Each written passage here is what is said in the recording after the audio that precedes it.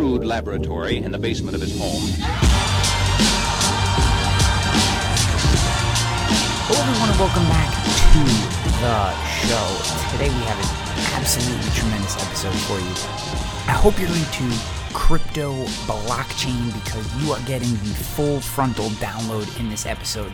We are talking to Jonathan Libby, the founder of Steady State, Smart DeFi Insurance. That's smart, decentralized finance insurance.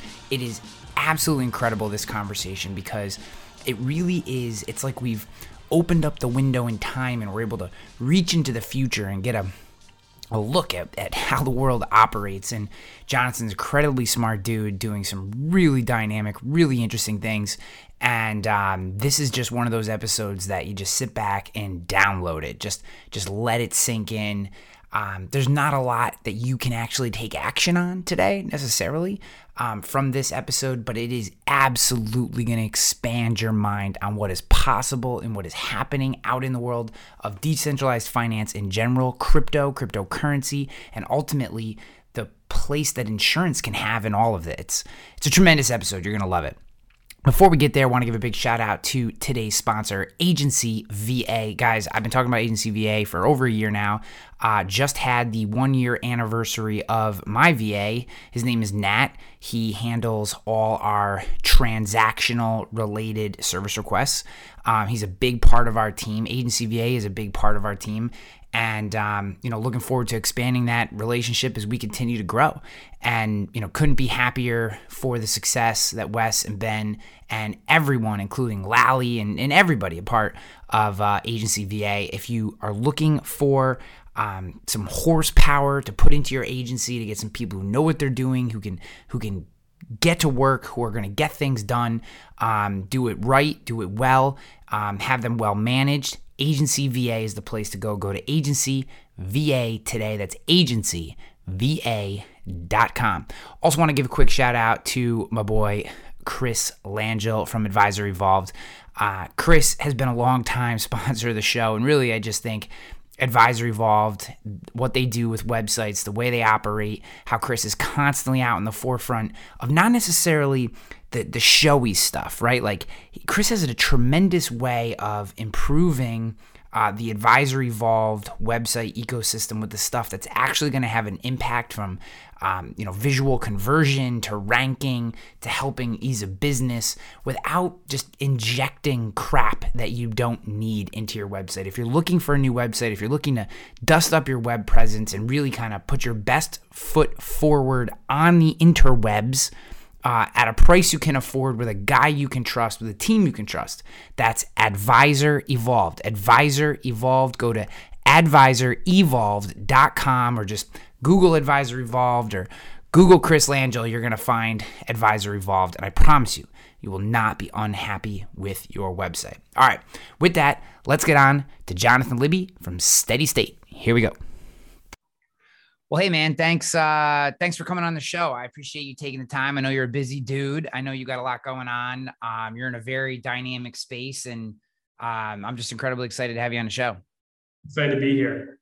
Awesome. So I was referred to you by Jeff Shee, who's been on the podcast as well. Good friend, runs a tremendous organization in quantum. And when he recommend someone, I obviously am very interested because he not the kind of guy to mess around. And then when I looked into what you're up to, I was like, well, this is like the coolest stuff going right now. And one of the more, and as we talked a little bit before we went live, I think maybe not tomorrow, but certainly in our future, one of the more, and I don't like to throw the word disruption or anything being disruptive around. But I do think DeFi has a chance to make a significant and dynamic impact on how insurance operates, on how our world operates, frankly. I'd be lying if I said I hadn't re-upped my stake of XRP about 15 minutes before we went live because I'm kind of a crackhead. But, first of all, let's take a step back. What is decentralized finance? What is DeFi? When you hear that term thrown around, let's kind of start at the basics and we'll build our way up. I think that's a great place to start. So decentralized finance, often it's called the DeFi, is it's kind of doing everything we do actually normally in finance, but rather than people handling the business, it runs on autonomous code fully. So we have this kind of idea of we understand how the business works as church professionals in finance or in any kind of area, but a lot of normal people have an idea how things work. But when they start explaining to you your job, you realize they have no idea what actually goes on in doing it. How DeFi works is it runs on autonomous code where if you put money in, you can actually see step A, B, C, and D run naturally on a code system. And you can actually know what actually is going on. So what this kind of means is it's meant to like remove a lot of how people, a lot of the third party or intermediaries between getting some kind of achievement or input output. And kind of like that's kind of what's supposed to be versus TradFi. We have to go through intermediaries to get some kind of solution or kind of solve something. Rather than that, it's supposed to just be one on a one-to-one ratio where someone has an input, someone has an output, and it just goes there without the third party broker. And it's kind of like a really unique aspect in the industry where we've always had that, and we're trying to figure out how does it work and what's the value add there. Because if you're a banker, okay, you're trying to give out a loan, let's say, there's a very direct kind of framework to function on giving a loan. But if you know the framework, work around that. So it's like, okay, well, that's better than code. But the reality here is there's another value add that's maybe even though it can't be as customizable in the space, it allows you to actually be more capital efficient, where you don't need the overhead, you don't need the people. It's a system that naturally runs. And also another thing that makes it very interesting is that it's tough to control or manipulate. This code, when it's built, often there are keys that show you the way to add more code to the system. Well, what people often do in decentralized finance is they burn the keys, put a criteria to add and implement new information into the system to make it grow better. What that means is that there's no centralized authority. Because there's no centralized authority, there's no one to collect the overhead. And because there's no overhead or any kind of cost on that end, it's just a one-to-one ratio, like I said in the beginning. And that's decentralized finance as a whole. Bank lending, rather than going to bank to receive the assets, people provide capital on one end and someone lends money here, it takes a lend and they provide APY, and because of that low cost, you can actually get higher returns compared to traditional financial markets. Yeah. And, isn't it, the other part that I think is interesting about that is the opportunities that it presents both on just taking the lending, just that as one kind of microcosm of decentralized finance. It opens up the market for micro lending. It opened up lending to people who may otherwise have been, unable to hit certain triggers. Yes. And it provides maybe someone like me who doesn't, I'm never going to have enough money to create a traditional lending facility. I could actually put some of my assets into a pool that is then lent out to, I could pick a risk tolerance and then be part of a lending pool. And now I'm able to capitalize on capital that would have just been sitting in a bank account otherwise. And that to me, I hate, again, I don't want to use too many buzz terms, but like the democratization of that in its untarnished form is incredibly interesting to me. I mean, it just, to me, it's hard for me. So I'm like way down the rabbit hole, not as much as you, but without owning a definance or crypto business, this is like I just think it's so interesting. I can't see how once you start down this path, how at some point, and handicapping the timetable to me feels kind of impossible, but I can't see how this isn't the eventual where we go. Future. Yeah. Oh, absolutely. The question is it going to be like the future for everyone, or is it just like fintech? Is it going to take over a portion of the market, make things easier to access, but find its niche within how things actually work? And that's the real question, of what it's going to be, what it's going to look like. The most coolest thing about DeFi as you dive in is it's kind of like the weird marriage of traditional finance nerds like you and me with developers and code knowledge. And it's kind of creating creativity. I think it's one of those kind of things where we can kind of combine these two kind of concepts of autonomous code, financial nerds, and creativity. And I'm seeing a lot of people building a lot of unique concepts that aren't possible in traditional finance that they're applying and really challenging the way how financial systems work and proving how there could be a better solution. Yeah. The reason why decentralized finance, I believe, is the future for sure is it really allows people, let's start with third world countries. I think in first world countries, it's great. There's a lot of corruption in banking models and in currency. I remember a story where Turkey's currency raised and the inflation raised by 40%, decreasing the value and dramatically in the value of your assets. Could you imagine having 100,000 in the bank, now it's worth 60,000 a day later out of nowhere. It's incredibly disruptive. One of the key aspects, this isn't necessarily native to DeFi, but it's very much used in the DeFi system, is stable coins, where it's one coin with a derivative value that's staked to another value constantly and can't move. Nigeria is one of the largest users of Bitcoin, even more than the USA. And these stable coins, what they are is it allows people to actually keep stable value in their funds, be able to transfer it naturally. And another problem is because, if you want to exchange your assets, you are often stuck in the area you are or whatever location you're in. With the internet and these stable coins, you can now access goods very easily from Nigeria, say in Thailand or the USA, naturally creating a more global market and actually increasing maximum market share, allowing third world countries to move up way faster and allowing us as like first countries to actually have more access to new opportunities in there. Yeah. It's really amazing. I love this conversation. This is going to be one of my favorites. So my first thought is, imagine if the ruler of your kingdom could just drop, like, let's say $1.9 trillion on the ecosystem in a snap of his fingers and tell you it's because of a disease. And, and then do another 6 just for why not? This is like real world hitting everyone. Second, one of the things, one of the cryptocurrencies that I follow quite closely is Cardano. And one of the things that initially caught my eye, and since reading into it, I know more of the nuances, but one of the initial stories that caught my eye about Cardano was how Charles Hoskinson, the founder of Cardano, was working towards applying it to the African continent, which if you don't necessarily understand what goes on there as a listener, if there's a currency and if that currency is controlled by whatever the country is, it is often highly centralized and it's all grouped into whoever like the few controlling entities are. And the rest of the country is left. They're still trading like sticks and shit. And what's happening and what Cardano's one of its early missions was to be able to do, just like you said, provide a base layer of transactability to people, boots on the ground. I can actually pay you for the milk that I need and you can pay me for the bread. And like being able to now give a stable currency to all these people. So that's the cool part. What really is going to be fun is when we can blockchain HTTP protocols, like web protocols, because right now they can still use the internet to kind of create geographical barriers to crypto. And it's like, as soon as we can figure out, and I know there's some projects that are working on it, but like, as soon as you bring down that layer and you put the actual internet onto a blockchain that is not able to be centralized or have these, these artificial barriers to it, holy shit. I mean, that's like a whole nother level.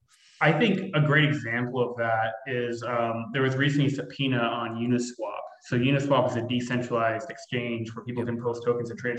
It's a broker that runs totally automatically, which is amazing. And it's called, Cardano's looking to do it. Ethereum has done it. Algorand's looking to do it. Polygon's built on Ethereum. It's like a decentralized internet where no one can control and, and everyone can build on it. And that's where people are building all these protocols, we're building on it. And what we kind of saw is the power of like building on a non-controllable system. Let's say you can control how the output, you can't control the input within the ecosystem. And I can go into that as well about regulation if you want to. But Uniswap built a whole entire system on the Ethereum network on decentralized code. It's open source, publicly available to anyone. They recently got a subpoena saying you're basically launching securities, the unregulated securities out and letting anyone have access to them. Well, the problem was the government couldn't shut down Uniswap. They built this code on this ecosystem that just can't get shut down. It's naturally there, and it's running on all this autonomous code. They burned the keys to running the system. So all Uniswap had access to was an HTTP front layer landing page to enter the app. And all that had to happen was somebody to make a new website in another country, copy that, pop it, and place it there, and it's running again. You can't actually stop the system. So when you say, one real quick before you go any further, because I think this is an important thing to clear up for people. When you say like it's running on I would love for you to explain how it works, like the distributed network works, how they can't take it down, right? Because I think for people who are listening to this and maybe still not familiar with a lot of this stuff, they might be saying, well, that doesn't make sense. You just pull the plug or delete the server, right? Like, how is it that can't happen? So I'm not the foremost expert on, say, blockchain as a base layer, but you're better than probably 95% of the people listening. So go right ahead. So kind of what Ethereum is. So there's, I think there is kind of like some major asset classes that are competing. I think Bitcoin's in a world of its own where it's trying to compete itself as a store of value, but the rest are trying to take over market ecosystems. So it's Cardano, Algorand, Ethereum, and Polygon, which is based on Ethereum, and a lot of Solana, Avalanche can go on. Yeah. And kind of what these guys do is they built a code or a system basically where there is ability. It's called a blockchain, where all the information in the system is public information and we have access to. And basically how it grows is rather than people have manually, like one group or one central entity has to grow a system out, like the internet is someone has to go and build a website in the system or expand it, whether it's kind of a layer. Kind of what happens is they build a layer that's just naturally malleable or customizable, and people go in and implement and grow it naturally. And you have to often have access. Now, originally, you like say, well, as different systems, you have to have access to like a native token to implement and then use it. But a lot of these you actually don't have to anymore, where it's an autonomous system that runs where a framework is given. And that framework is code. We have JavaScript, Python, and Ethereum and Solidity. I don't remember what Cardano is off the top of my head. But it's like in a code, and you say this code, and you can enter anything in here. And because no one is on charge of that layer, it's like no one can shut it down. So if I input a code or do anything, I can plug it there. No one can just like go off and say that code's invalid or pull it out. And if I did that on the internet, I have a website attached to me. I have a domain. I have like a license. I have all these different things. They can know where the code is, attach me the code, and then wipe the code out and go to like some kind of a centralized group to destroy it. If I build my domain on Google and build that out, they can go to Google and say this guy violated this grid. With Ethereum, there's no way to really actually, and there is, okay, I can go into it, but like on the initial layer, you don't know what it is. It's no like KYC necessarily. Yeah. Now there is, and I can go into that later. But on the system itself, you can't just go perform and figure out what someone is. And because of that, anyone can place anything, and you can't just pull it off. And because you can't just pull it off, what that means is like anyone can post anything or do anything in the system network internally, and no one can stop it. Unlike the internet where anyone can pull it off. Now you can control and figure out who people are, and it's called off ramps, but I can go into that, and that's where you start really figuring. And there's also Etherscan, MetaMask transactions. I can go into actually how it's very easy to figure out who everyone is, but it's also at the same time kind of complex. But yeah. Yeah, and the reason you can't just pull it off is because you have 20,000, 100,000 different computers that at all times exactly. And the computers are anyone who holds the token, and you have to get everyone who holds a token to be like take that off, and it's almost impossible. And that's actually the great point I forgot to add, and that's actually the perfect conclusion, is the people, how you can pull anything off is you have to get a large, there's that native token that you have to have in the system, like I said, whether it's ADA for Cardano, Ethereum for Ether, and basically you have to get a majority of people that want to like agree to pull something or implement something new into that system. Yeah. And it has to be a universal agreement. The group that does this best, I would say, is the Bitcoin community, where it's Taproot, where it comes to that, it's almost impossible to change. Yeah. They just recently implemented this new system called Taproot.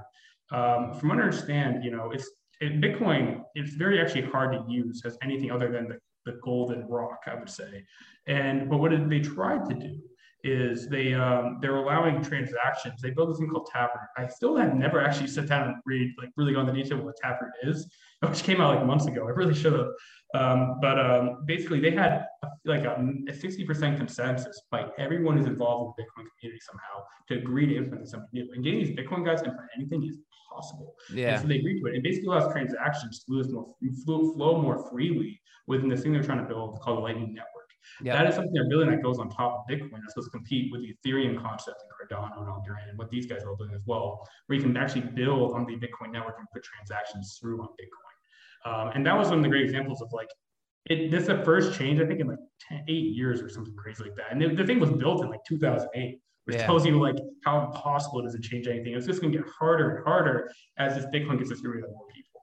Yeah. The thing that, they call it FUD for anyone's listening. And it's basically just trash talking, and nonsensical stories. There's a lot of gaslighting that goes on. And,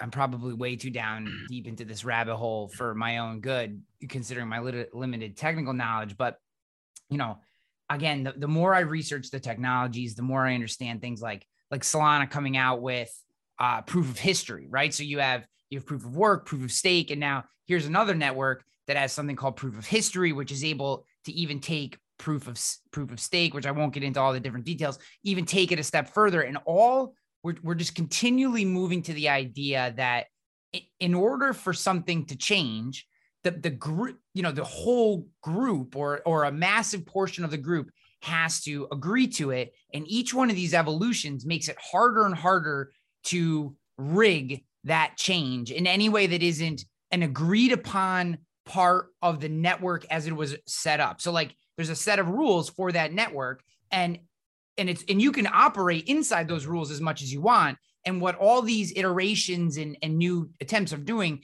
is just solidifying the security of that network so that you can't have someone come in and just all of a sudden debit themselves $1 million for no reason. Everyone's going to wait a minute. That's not how the system works. And 73% of the people in the network say that it's not. So too bad, so sad.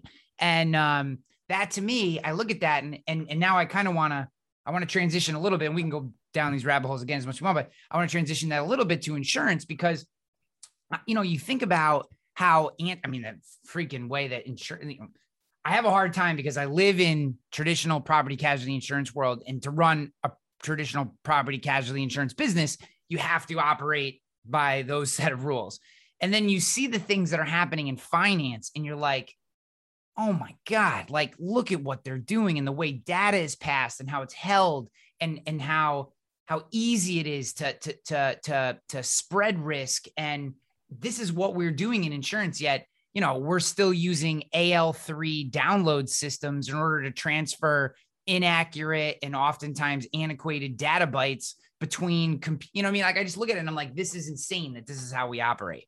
I know you're not operating in that same space. Like you're doing something slightly different, but this to me, if there isn't, like right now, every major property casualty insurer in the country should be finding people who think the way you do, who have your type of expertise and putting them on staff. And even if they're not doing anything, they should be researching and testing and talking to people and starting to build these networks.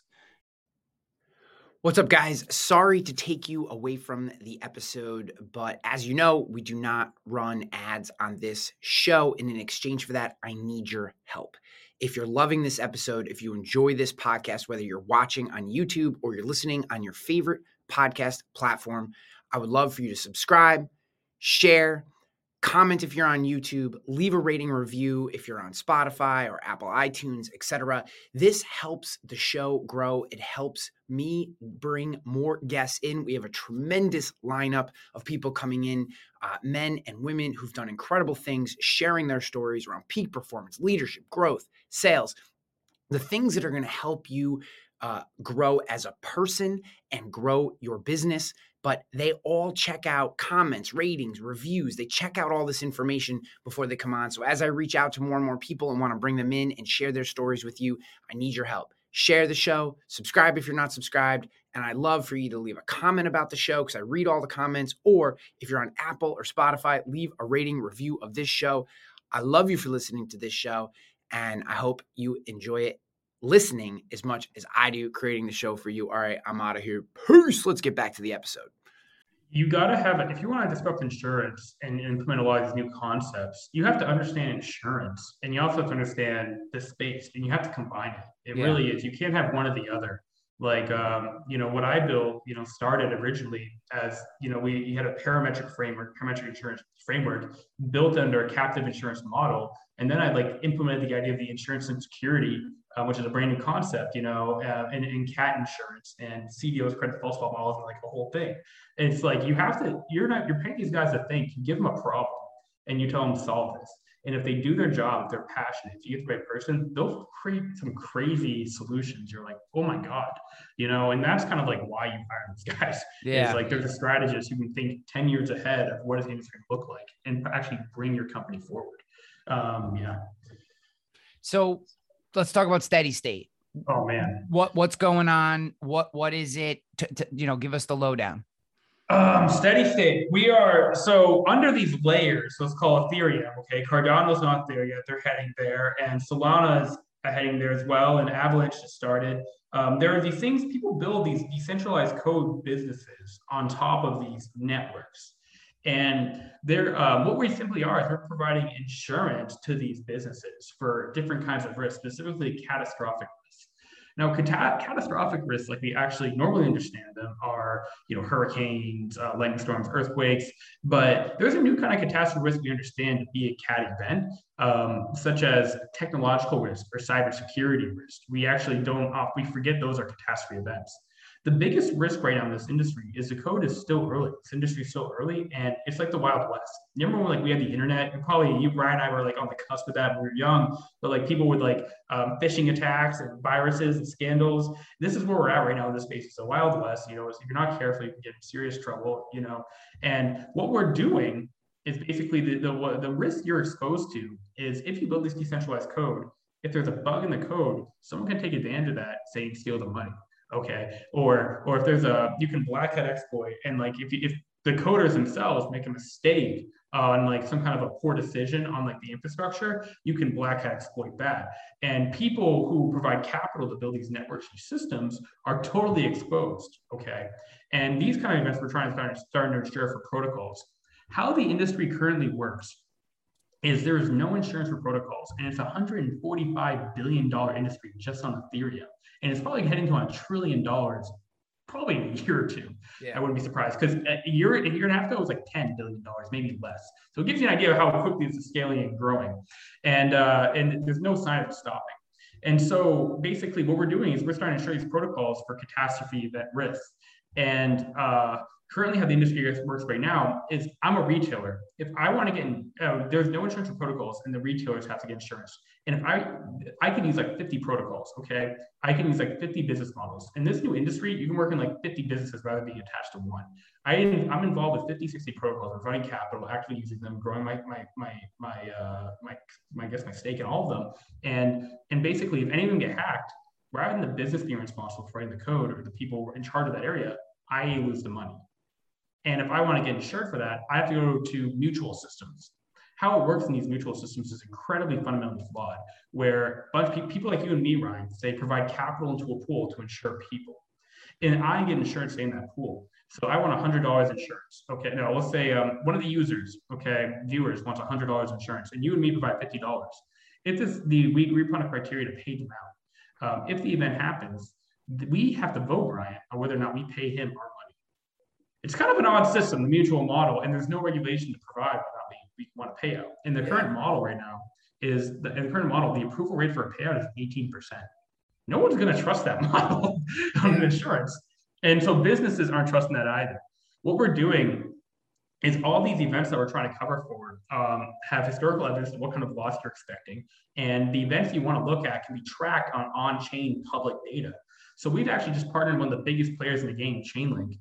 We're integrating with Chainlink, and we're working very closely with them. And basically, they have this concept called the Keepers Network. What it does is it tracks all this on-chain data that's going on constantly, all these different protocols. And when it finds whatever it needs, it'll actually bring the data to the smart contract that you're looking for. And then from here, we have this network now that can detect events almost automatically, what's going on. There's also we're using parametric insurance for protocols, where you agree to a value payout pre to the event, and we agree to establish criteria. The Keepers Network looks out for those criteria, and when it finds the event, it brings it in and it starts creating a payout claims process that's almost completely automated to the protocol. So rather than humans intervening and voting on a decision, it's run by technology, and humans evaluate the technology to make sure it's correct. Now, the other problem we have with insurance, this is kind of automated insurance is innovative, very cool. How actually, but the problem we have also is we are not like a $500 billion insurance fund. How do you provide business insurance? And that's the other key problem with steady state is how do we actually provide capital to insure these protocols? Well, the parametric model, how we're kind of building it out initially is, you have a predefined level value of payout pre to the event. Often it's the average loss. You need about 20-30% of the actual protocol size value to be able to fully cover 98% of hacks on the protocol. So it's already calculated. And so basically that 20-30%, they say they process it. Rather than I can insure them as a business individually because we don't have the capital, people can stake capital. Say you have Aave. Aave is a lending program on decentralized finance on the Ethereum network. Aave is willing to pay a 20% rate of return in their own native token, let's say, if I up to that $30 million policy. Let's just say something crazy like that. So if I, as a user, take 100 USDC to cover their downside, I can receive a 20% rate of return off it. So buying the risk, basically, buying the risk of a business, they're paying me in business stock, which is a whole unique aspect to it. But the problem here now with this, Brian, is my upside is 20% in moving value, which is great, actually, in my opinion, but your downside is 100% on a USD value loss because it's parametric. If the payout happens, it's going to pay out. And so what we're doing rather is actually, rather than trying to argue, what are the odds it pays out? Because we're always doing that when we buy a bond, we buy any kind of structured debt, you're deciding your loss and betting on a chance of it happening. We're trying to control your loss. We're buying from CDO credit default swap models to build these things called index pools. It's just a derivative pool with weighted exposure to multiple different insurance pools on the coverage side. So if I have a pool, say, with 5% exposure to 20 protocols, okay, and the premiums here are really high, by the way, the APYs are here are stupid high. And but the blue chips, the Aaves, the compounds, the ones that are really long-term, the Googles and the Apples of the future, their APYs on accumulation are very low.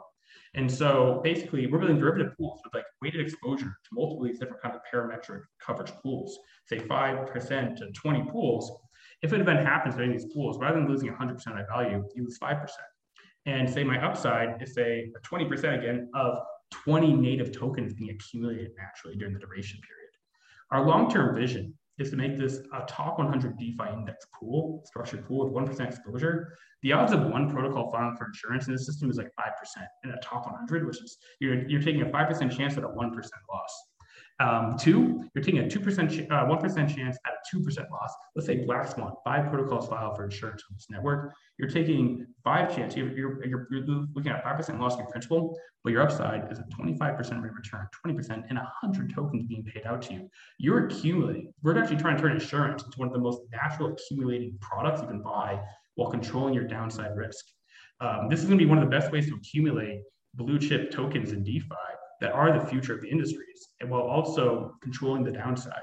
We're looking to take the structured product model, going on the KYC compliant blockchains, and actually looking to sell that and bring institutional finance in, And our long-term goal is to take these fees, collect them naturally, and then build an insurance pool that floats over off all of it.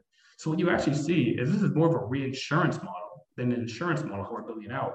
But the goal is to take the fees, collect them, and then build an insurance pool that floats off. When the insurance pool floats up, it'll actually keep the APYs high for the stakers while reducing it for the protocol. So essentially, if I were to, well, that was that's a lot, right? No, but it's awesome. No, I followed 90% of it. So,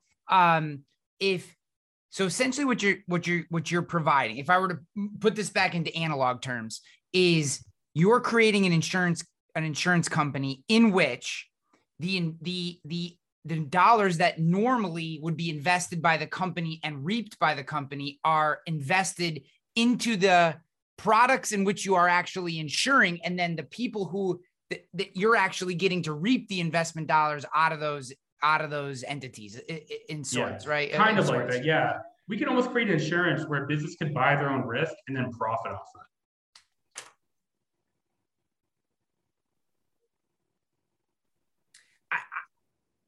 Again, I know it's a lot for you guys listening at home who haven't done a lot of the research. Maybe you don't understand all the terms.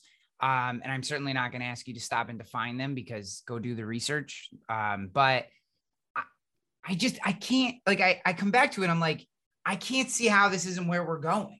I can't see how, how this isn't the path forward. Now, one of the questions, do you guys have a token? Do you have could a consumer like me buy steady state to start to get into these pools and start to be part of this process? So we're going to have we're releasing product in Q1 2022. We're about 30% through our build out, and we're going to be in testnet probably November, December. And so once we're all set, we're planning to release our token with product with utility value in Q1 2022.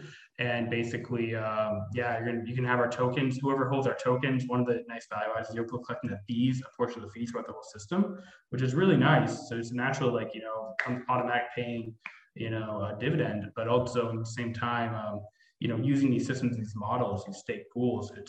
We're almost building the first turning insurance into in this space, building the first insurance in this space, but also like building the first bond market. Because these structured products, these index funds. That's what I was going to say. It sounds like a hybrid insurance / bond product. Like there's and the long-term goal is to build an insurance pool that flows over the network. Okay, as we get we can offer 40% collateralization to all the pools in our system. What protocols can do is they have like an insured payout, let's say 50%, and then they have like a floating payout on like a natural insurance pool in the floating rate that only promises say 10% of value. So then we're only receiving the business 10% of premium, let's say on the 40% million, which is actually 2% or whatever. But the people who stake capital will still get their high APYs because you're paying the full on the collateralization. And so you get the full collateralization on this people staking capital, still receive those APYs, but us receive a lower one, which makes it much more attractive for the business. What this will do long term is as we keep floating, it'll create scarcity on the stake. And then people will start trying to buy and trade these on these index pools on a discount and premium value on a secondary market. Yeah. Similar to that system, a fixed income system. But at the same time, it's insurance. In longer term, our goal is to create a short-term and long-term scalable model to insure protocols, and actually we're almost like building a model that prioritizes reinsurance, but we move from reinsurance to actually insuring the protocols ourselves as we keep developing. And by us, I mean a decentralized community. Not run by me, not run by anyone, directly, but by the people who actually want to be involved in the space. And when you have that token, that native token risk, you can be a part of that community and help develop it in the future. We're planning to build fintechs that work with DAOs, this new kind of concept where this DAO community, how often is a fintech, okay, and then that runs everything. Whereas this community, fintechs have to fight to receive these tokens. They get a stake in the business. And then these fintechs are going to take these products long-term and want to go into KYC, KYT, through blockchains. And we want to take these products and sell them as new asset classes across a whole new industry, the traditional finance. Because honestly, these structured index pools are a concept they clearly understand on a financial model, but you get exposure to DeFi in a way that makes sense. Yeah. Yeah. How did you get into this? DeFi? Yeah, just do what you're doing right now. How did you get here? Like, how do you get to this level where you're, the sophisticated, talking about derivatives of, definanced, what is essentially a bond product. We're talking about layers on layers that we're still seemingly years away from, but how do you get to this space? Like, how do you get to this point as far back as you feel is relevant? I fell in love with DeFi in the fall of 2019. One of my professors he ran a product called Pool Together. Pool Together is a no-loss lottery savings account where I put money into a savings account and I receive every week, everyone sees some of the rewards of all the aggregated APY. What they used was Compound. Compound is a new lending protocol that pays interest by the second or by the hour, which is in banking, you get it annually or semi-annually. How do they compete with by the second? And basically all those generated APYs pay out a winner every week and they receive rewards. So it's like a savings account where your money is you never lose your money, but then you have a chance on top of that receiving like an extra $1 million randomly one week, and people do win that. It's crazy. And then from kind of what interesting was compound finance, where I saw the interest that paid by the second as a finance town. Like, how is that even possible? Doesn't Gemini run off compound finance? I think a lot of people use compound and Aave. They're very secure systems. They're very effective, and they're very up to code standard and just normal in any industry. So they're very solid. So I think Gemini uses it. I bet a lot of people use it. Comp is a very good token. Again, I think these are blue chips of the future. The new blue chips of the future. But so comp is I immediately looked I thought this was a scam. There's no way interest paid by a second, right? And then I found that, oh crap, it's not a scam.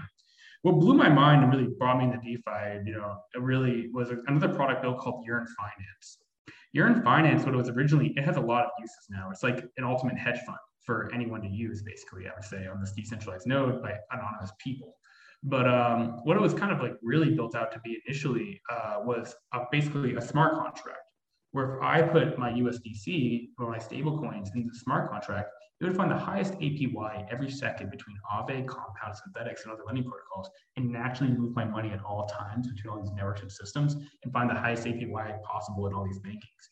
And my thought is if you put that on a bank, what would happen?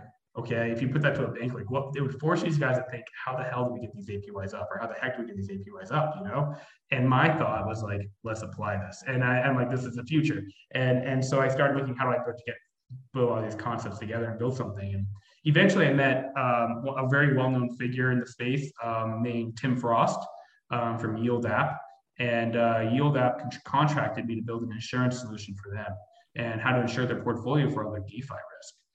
Tim Frost is a very, very, very well-respected person in the industry, and I was very blessed to get to know the guy. He's a great mentor. And basically, they liked my solution. They thought it was like, this is typical insurance, like an alternative insurance, but combined with DeFi and combined with all like derivatives. And like, oh crap, this makes sense actually. And they were like, let's go for it. And then we ended up going that with our first client and our first partner, and we're very excited to work alongside each other to build the future of insurance. That's awesome, man. That's very cool. This would be if I mean, you're what, like 25? Yeah, 24. Fuck you. If I wasn't 40 and deeply invested in the standard insurance space, this is absolutely where I would be. I think this world that you are playing in is just so intriguing on so many levels, and the freedom that it provides the people, the opportunity, redistribution of wealth in a non-communist standpoint, right? In a very capitalistic, opportunistic standpoint. I mean, I see this. It's incredible. Universal base. I think in cryptocurrency, universal basic income is for the first time is actually ever been possible. In a way that can feasibly work, where people can all have a standard of life without sacrificing individual liberties.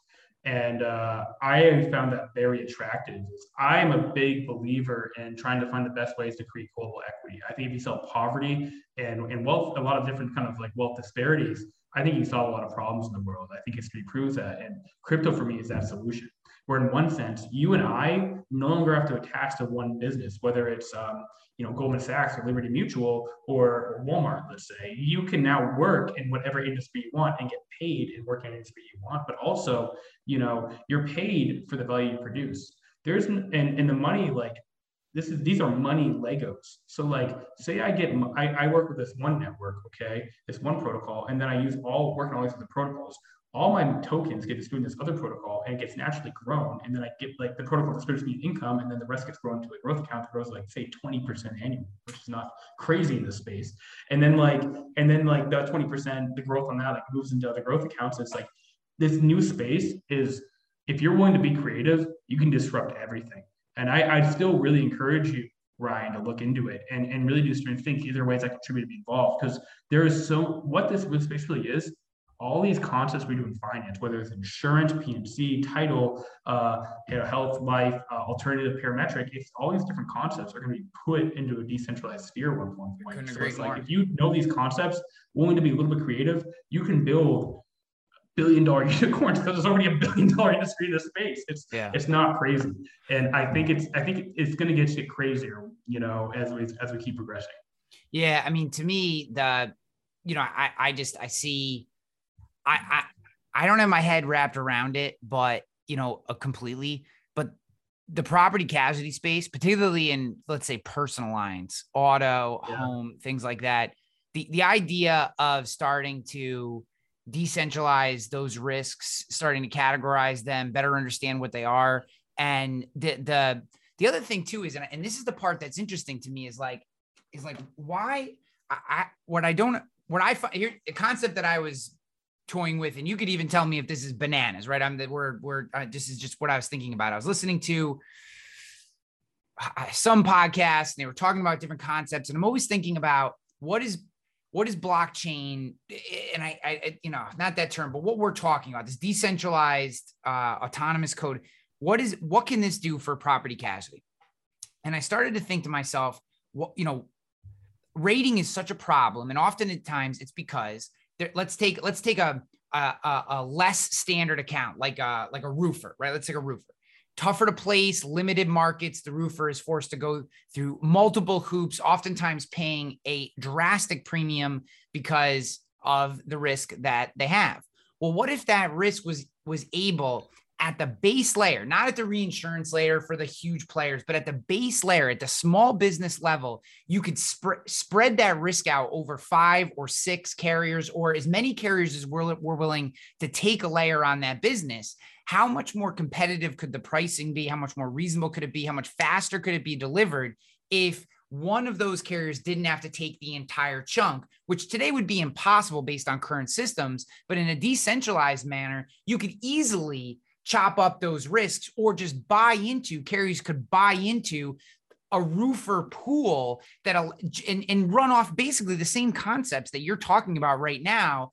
Yeah. And, there's an enormous opportunity there because now I don't have to be scared. You're talking about cat events, right? I don't have to be scared about one of your guys rolling off a roof, breaking his neck and dying and having that destroy my year because that risk is actually going to be distributed over 5 or 7 different companies at the base layer, at the primary layer versus, the only time you get into any kind of distributed risk in this capacity is when you get into the, you're into umbrella layers that are, tens of millions deep, you start to chop it up. But, the full risk of $1 million death is taken on by the comp carrier on a roofing account. And I just, to me, that's just one idea, one thing that I was thinking about, like, how does this space start to how does the decentralized finance and blockchain and all that kind of stuff, how does that start to impact the property casualty world? And just the idea of being able to buy into pools of risk, maybe as an agency, I want to go be the roofing guy and I buy into the roofing pool because now I'm actually incentivized to write people into that pool because I'm staking my, what I've bought into in that roofing pool. So now, there's just all kinds of concepts there where you can start to distribute the risk, lessen the burden of any one major disaster. And what the hopefully the idea would be is quicker placement, processing, distribution of information, and ultimately a diversified catastrophic loss. Once we separate the concepts of stocks as security and tokens as security, and really start separating that, and tokens give them a new value add, I think everything you said is just absolutely possible. Our concept mixed with tokenization. There's a guy I just recently met. Not going to disclose his game, but he's talking with DraftKings, GameStop. I'm going to be checking with Barstool, where they're building tokenized DAO systems within these kind of ecosystems using loyalty rewards. And I'm thinking like what you're saying, combine these pools, which I want to get invested in these systems, make sure that they're doing their job right, get a portion of their tokens, get an infrastructure and actually evaluate them, and suddenly, crap, they're incentivized to make sure that business is running as good as possible. Yeah. You're right. I think you're seeing it, Ryan, what it's going to look like, and it's going to get crazy. I love it when I hear stories about kids like 10, 14 that understand this. Like I met a kid who made 400,000 on NFTs last month. He's 14. I'm like, wow, they get it. It's like, we're just catching up with them, Ryan, Yeah. But, it's crazy. Another industry, go I'll ahead. say real quick that demands disruption, I think you can immediately look at is title insurance. Why do we have title insurance if there's a blockchain and you can associate an ID to every person? I think that is one of the most easiest industries in insurance and P&C or real estate to disrupt is title. And I think it's one of the easiest use cases is what's the point to say you own something when you can literally attach an ID to that on a public layer? Yeah. That's exactly. I think what you're saying, all these things, you can just start seeing it. Yeah. Wow. It's where my mind goes with this is like, it takes someone having balls like you do to do these things because, they've never been done before, right? We're talking about concepts that are literally being generated. I mean, obviously there's tangible things that come out of them, but you're generating ideas that didn't exist and concepts that didn't exist and the way to maneuver around, I just think there's so many barriers, all the barriers that are keeping what we're describing from happening are up here. And it's having the storytellers, it's having the use cases, it's podcasts like this where 90% of the people that are going to listen to this, man, they're only going to understand 25% of what we said. And that's start researching. Yeah, but that's good, right? We need to expose more people to these concepts because I look at some of the things that happen in insurance and people call them disruptors. And I'm just like, that's bananas. That's not a disruption. A disruption is when, the idea of what it takes. I mean, you probably know, but if I were to describe to you what it takes to purchase an insurance policy today, just all the steps, all the different things that have to happen to get an insurance policy, you would shit yourself. You'd be like, that can't be 2021, what we're still doing today to get insurance. When it's like, there's just a whole better method. It's just going to take time for it to leak down to the lay.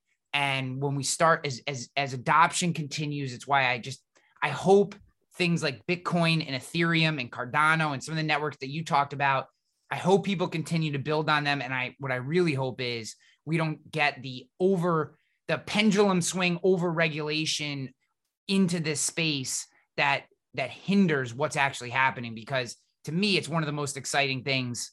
It's the most exciting technology that we've seen since the early 90s with the internet. I mean, it certainly is. It is. Yep. This is the new internet. When people tell you, anyone that tells you that like this is in the future, blockchain, DeFi, NFTs, it's like people telling you telecommunications, internet was not going to destroy telecommunications. This is the next step. We have, like, for people that told me that, I'm like, you have history to prove that this is the next step. It's like, you were wrong here, telecommunications for the internet. Suddenly you're right now, like you're not. Okay, let's stop being skeptical and really explore why and ask a question like you're saying. Open the minds and ask why. Yeah. Personally, I think that it's an even bigger jump than that. And this is kind of how we'll close, but I see it more like the Manhattan Project than I do the internet. Like, you know what I mean? To me, this is that generational jump that, when we went from nuclear power not existing, no one could even imagine it, to what we got after the Manhattan Project. I look at what's happening is that right now, like this is that big a leap, in my opinion. It is that powerful if things are happening. Granted, we're like in the coin flip of the baseball game. Like we're not even in the first inning yet, like of what's possible. But that being said, I'm excited, man. I'm excited that we had a chance to meet. I'm going to be following along with what you're doing. I'll be buying some tokens as soon as you get those out. You want to sneak me some on the side, I'm cool with that. You can be like, hey, Ryan's a cool guy. No, it's probably against like every regulation that exists, but I'm not against that if you're into it. But no, dude, I appreciate you taking the time. I'm really glad that Jeff introduced us, and hopefully we'll have a chance to connect again in the future. Great to be here, Ryan. Thanks for having me.